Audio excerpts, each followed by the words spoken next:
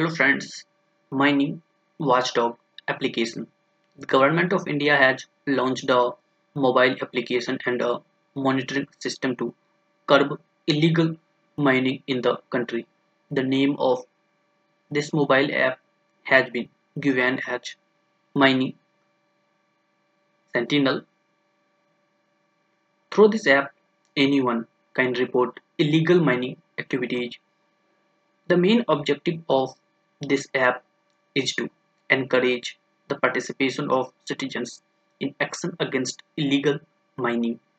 Illegal mining of major minerals like coal is common in northeastern states like Assam and Meghalaya.